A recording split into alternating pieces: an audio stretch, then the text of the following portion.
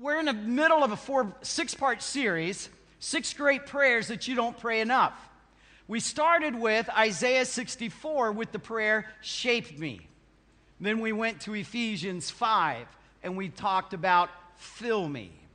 The next prayer came from Psalm chapter 51, and that's, "Lord, forgive me." Today, we want to pray the prayer, "Lord, heal me." Lord, heal me. Would you say that with me? Lord, heal me. Now, say it like you need it. Lord, heal me. Now, I do want to talk this morning and just kind of put it in parameters of where we're at. I'm not necessarily talking about physical healing this morning. I'm talking about a hurt that goes far deeper than that. I'm talking about issues of the heart. And we are good at, Christians, as compartmentalizing pain. We are good at coming to church on Sunday morning and wearing the mask. We are good at kind of playing the church game. Y'all just looked at everybody and shook hands, and y'all just kind of made everybody look like they were looking good. But can I tell you the dirty little secret of Kirby Church? Almost on every pew. Matter of fact, I can almost guarantee you if there's 3 or more people on your row, there is someone there with a hurting heart. We don't like that. We get all dressed up and hipped up for Sunday, don't we? Because we take the Lord's Supper, I usually kind of dress a little sharper than what I normally do. And I really love jeans and a hoodie sweatshirt, by the way, just saying in case you missed my birthday last month. I'm just throwing that out there. But we all dress up and we come with a smile. And the thing is, we could have had the worst fight that we've ever had with our spouse, with our kids, with the dog and the cat and the goldfish. But when you get to church on Sunday morning and somebody shakes your hand and says, "How you doing?" with a smile, you lie right through your teeth and smile right back, and I'm going, "Just great, brother, how are you?" When almost on every row there is somebody here with a broken heart or with brokenness in their heart. Something that maybe they have buried and tried to just kind of avoid, but it still comes back and snaps back. We have a church full of people whose lives are messed up, broken up. And I guarantee you there's someone here with a broken heart. Oh, we clean up well, we put on our mask, we say the right stuff, we sing with the right songs, we smile to cover up loneliness, but there's a whole lot of broken people with broken hearts, with broken lives in our church today. And all I'm simply asking you is to be honest today. It's just to be honest. Somebody said this. He said, "A broken heart is the worst. It's like having broken ribs. Nobody can see it, but it hurts every time you breathe." Isn't that a great description of brokenness in your heart? It just hurts. Even though nobody can see it, it just hurts every time you breathe. See, there are people right here, right now, and there's brokenness in your heart, and it just hurts every time you breathe. And you try to cover it up, and you try to... There's as many reasons for a broken heart as there are people in the world. People have brokenness in their heart because of the death of a loved one. Most of the time, even though if they know they're saved, know where they're going, it still hurts. Even if you've had weeks to prepare for their homegoing, it still leaves a void in your soul. But I want to tell you, there is something about when a loved one dies, when a loved one goes to heaven, a loved one who's meant so much to us, when they go, there's a brokenness you can't understand until you experience it. Many people have brokenness because of a wayward son or daughter. Many people have brokenness because they live in such fear and anxiety of everything. Just everything. We are just fear-ridden, and it just breaks us. A lot of people have broken hearts because someone they love is sick and they can't fix it. Do you know what hurts?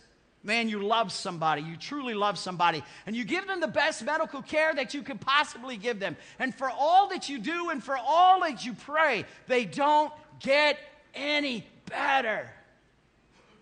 Most of you know that my dad has Alzheimer's. And this Thursday afternoon and Friday, and we actually stayed over into Saturday, I've done pretty well dealing with it. And man, this time it just...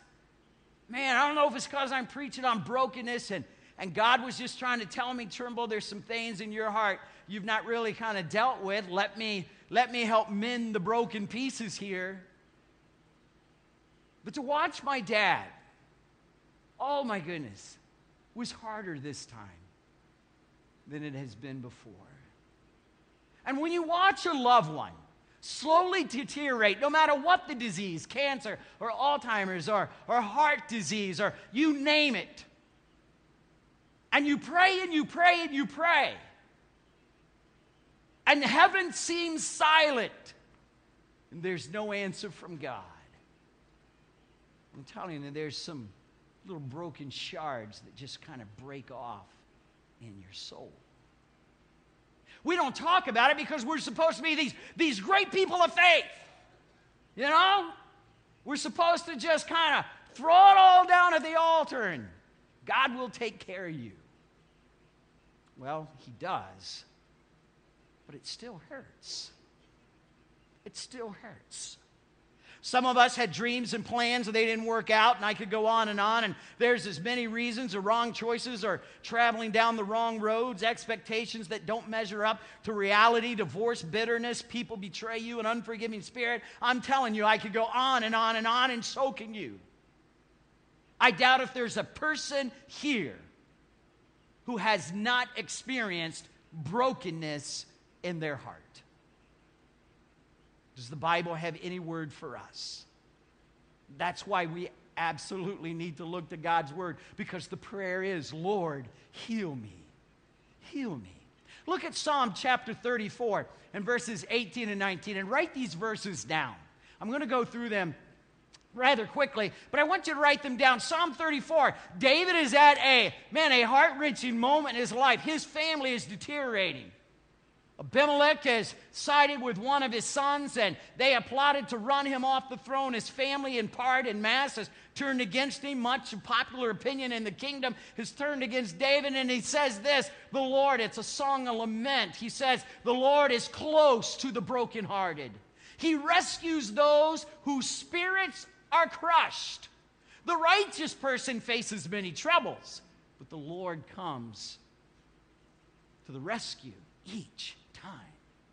The Lord comes to the rescue of each time. My favorite part of that whole thing, and there's many wonderful parts, but the Lord is close to the brokenhearted. The word brokenness means, or the word brokenhearted means broken, crushed, almost ground to a powder, or crippled. Broken, crushed, like almost ground to a powder, or crippled. Did you walk in with a limp this morning? Every time you breathe, does it hurt? You try to cover up the brokenness, but it still hurts. In Psalm 34, David's broken heart came from, again, his family and his children and the whole entire kingdom. Man, he was a man in deep pain. And every time he breathed, just like a broken rib, it hurt. Psalm 147 and verse 3 would say this to us. He heals the brokenhearted and he bandages their wounds. He heals the brokenhearted and he bandages. He puts the salve and the ointment. He dresses the wound. He provides care and nurture. He doesn't just slap a Band-Aid on it and walk away. He's right there mending, fixing, loving that broken heart. Some scholars think this was written after Israel's return from Babylonian captivity and oppression, and they had nothing, and they came back to nothing. And as they saw Jerusalem broken, burned down, and destitute and ruined, nothing like it was in its former days of glory, their hearts were broken, and God said, hey, I heal the brokenhearted, and I'll bind up your wounds. Isaiah 57 and verse 14 tells us that God delights in healing the brokenhearted.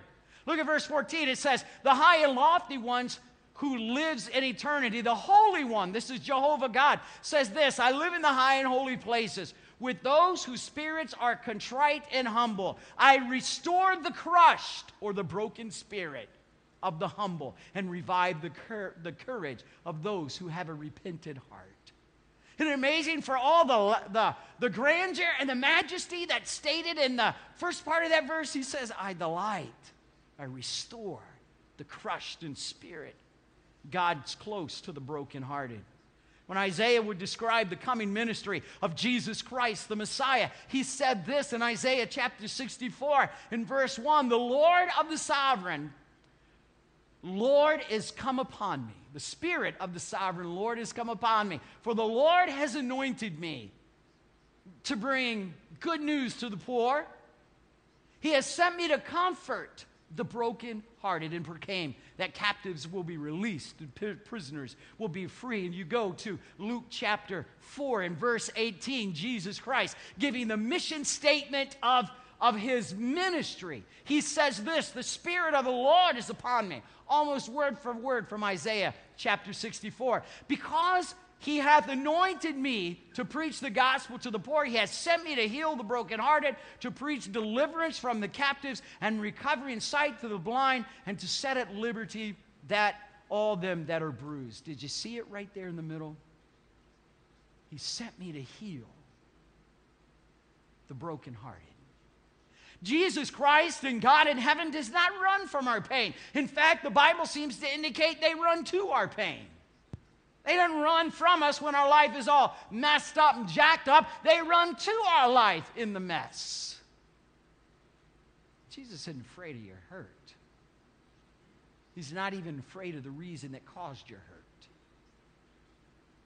He loves you. All of these verses I gave you have words and expressions and phrases of great tenderness to them. The words bind up your wounds, it has the picture of a mother tenderly fixing the boo-boo. That's right, boo-boo on her little baby. The phrase that he heals our broken heart, it has the idea of a committed doctor faithfully rubbing salve or ointment, bringing healing through medicine. He's not a God who has disdain for what breaks us.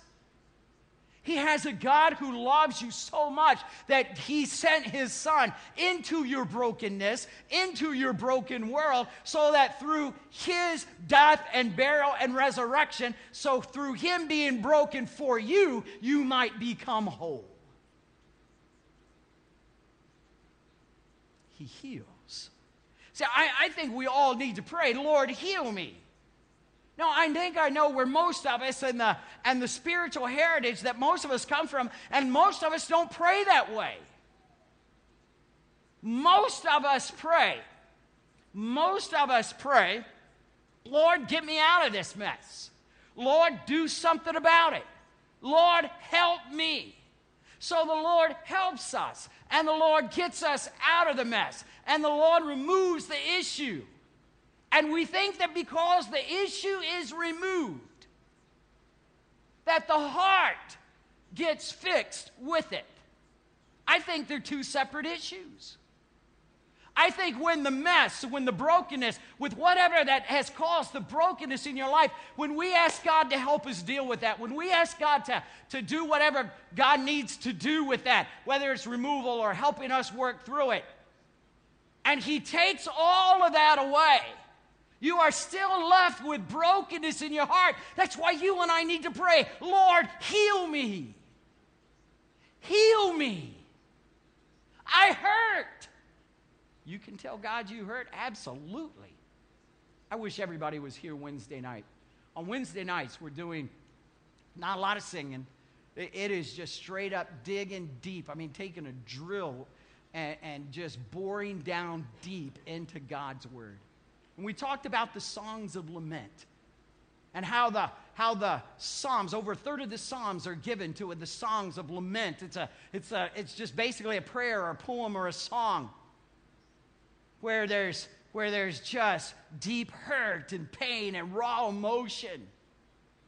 But always within that, there's a statement of trust, a statement of praise, or a promise that they're going to keep to God. In essence, they were praying, Lord, heal me, because they were being honest with our emotions. And a lot of us, we're not honest with our emotions. If you're a man and you've been through something, I'll tell you what we men say. I'll be all right. And you know what that means for men? That means that, hey, I'll just go back to work, I'll be distracted by my work, and I'll get so engrossed with my work that I will, I'll just be okay, because my work matters than fixing my broken heart. The problem is, if you have a heart that's broken, and if you don't work on that broken heart, sooner or later it will affect the relationships around you. And those relationships, whether it's with God or with others, with your spouse, with your children, with your brothers and sisters in Christ, will soon begin to crumble and break as well. That's why this issue of the heart is so important. That's why saying, Lord, heal me. Heal me. Lord, I don't think what's happened to me in my life is fair, and I can't undo what has happened, but God, I can ask you to heal my broken heart. Lord, heal me. Here's 3 things I know about God, our healer. Number 1, God can heal our brokenness, but you have to give him all the pieces. God can heal us from our brokenness, but you have to give him all the pieces. And let's be honest, a lot of times we don't want to give God all the pieces, especially if somebody has offended us or hurt us deeply. We want to hang on to a piece or two that has a sharp edge, so that we might be able to exact a little bit of revenge every now and again, that we might be able to just kind of hold on to our anger a little bit. I'm just simply saying God can heal our brokenness, but you have to give him all the pieces. The second thing I know is that broken things can become mended things if we let God do the mending. Here is a hard reality that I had to accept. That Mike Trimble, as a broken person with a broken heart, cannot fix his broken heart nor fix the broken person that Mike Trimble is. Matter of fact, if humanity could fix the brokenness of humanity, the brokenness that we see going on in our world today, everything from bias to racism to ISIS violence, I mean terrorism, you could just go up and down all over the place. Injustice for the poor, and just all the things that Jesus kind of said there in his mission statement. You can... If we had the ability to fix it, we would have fixed it by now, wouldn't we? We would have gotten it right by now, wouldn't we? You cannot fix. You can assist, but you cannot fix the brokenness in your heart. That is a work of God that you have to allow God the Father and God the Son and God the Holy Spirit to do. Lord, heal me. Here's the final thing I know. It goes back to Psalm 34 and verse 18. And it's great news. God is close to the brokenhearted. God is close to the brokenhearted. God is close to the brokenhearted. Now, can I illustrate what close is? Compared to where all of you have been this week, we are now close to each other, correct? Right? But that's not the word close in Psalm 138. Can I use Todd and Becky DePaulis as an example? Will you guys let me just do that? And James, I don't know how you're going to follow me, but just do the best you can. And so now, am I closer to Todd and Becky right now? This is class participation. Todd and Becky's really nervous because they have no idea what I'm going to do. But that's not the word in Psalm chapter 34, verse 8. Am I closer to Todd and Becky right now? But that's not the word in Psalm 34, verse 18. He's close to the brokenhearted. Now, for somebody who doesn't know what I'm going to do, you're getting a little uncomfortable right now. See, that's what we're talking about. I'll sit on Todd's lap. But this is the idea, that God just isn't here, close, healing the brokenhearted.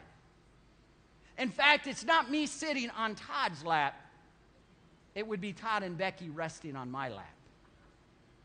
That's the word close to the brokenhearted. And somewhere in our faith, we have bought into the lie that God and Christians have to be perfect. No. The perfect, flawless one came for us flawed people. And if he rescued us from our sins,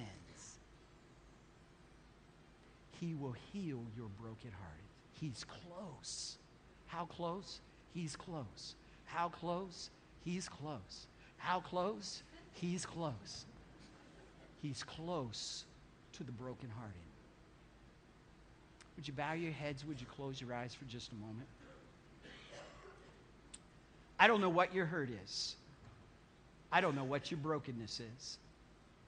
I don't know what rejection you felt. I don't know. And you know what? I don't need to know. All I need to tell you is that God is passionate about your healing, so much so that even in heaven, he tells us that he'll wipe away all tears from our eyes, and that he's provided a tree of life for the healing of the nations. So this morning, do you need to pray the prayer, Lord, heal me? Lord, heal me. I hurt. My heart hurts. I say that I'm over this issue in my life. I want to be over this issue in my life, but God, I'm not. It hurts. Heal me.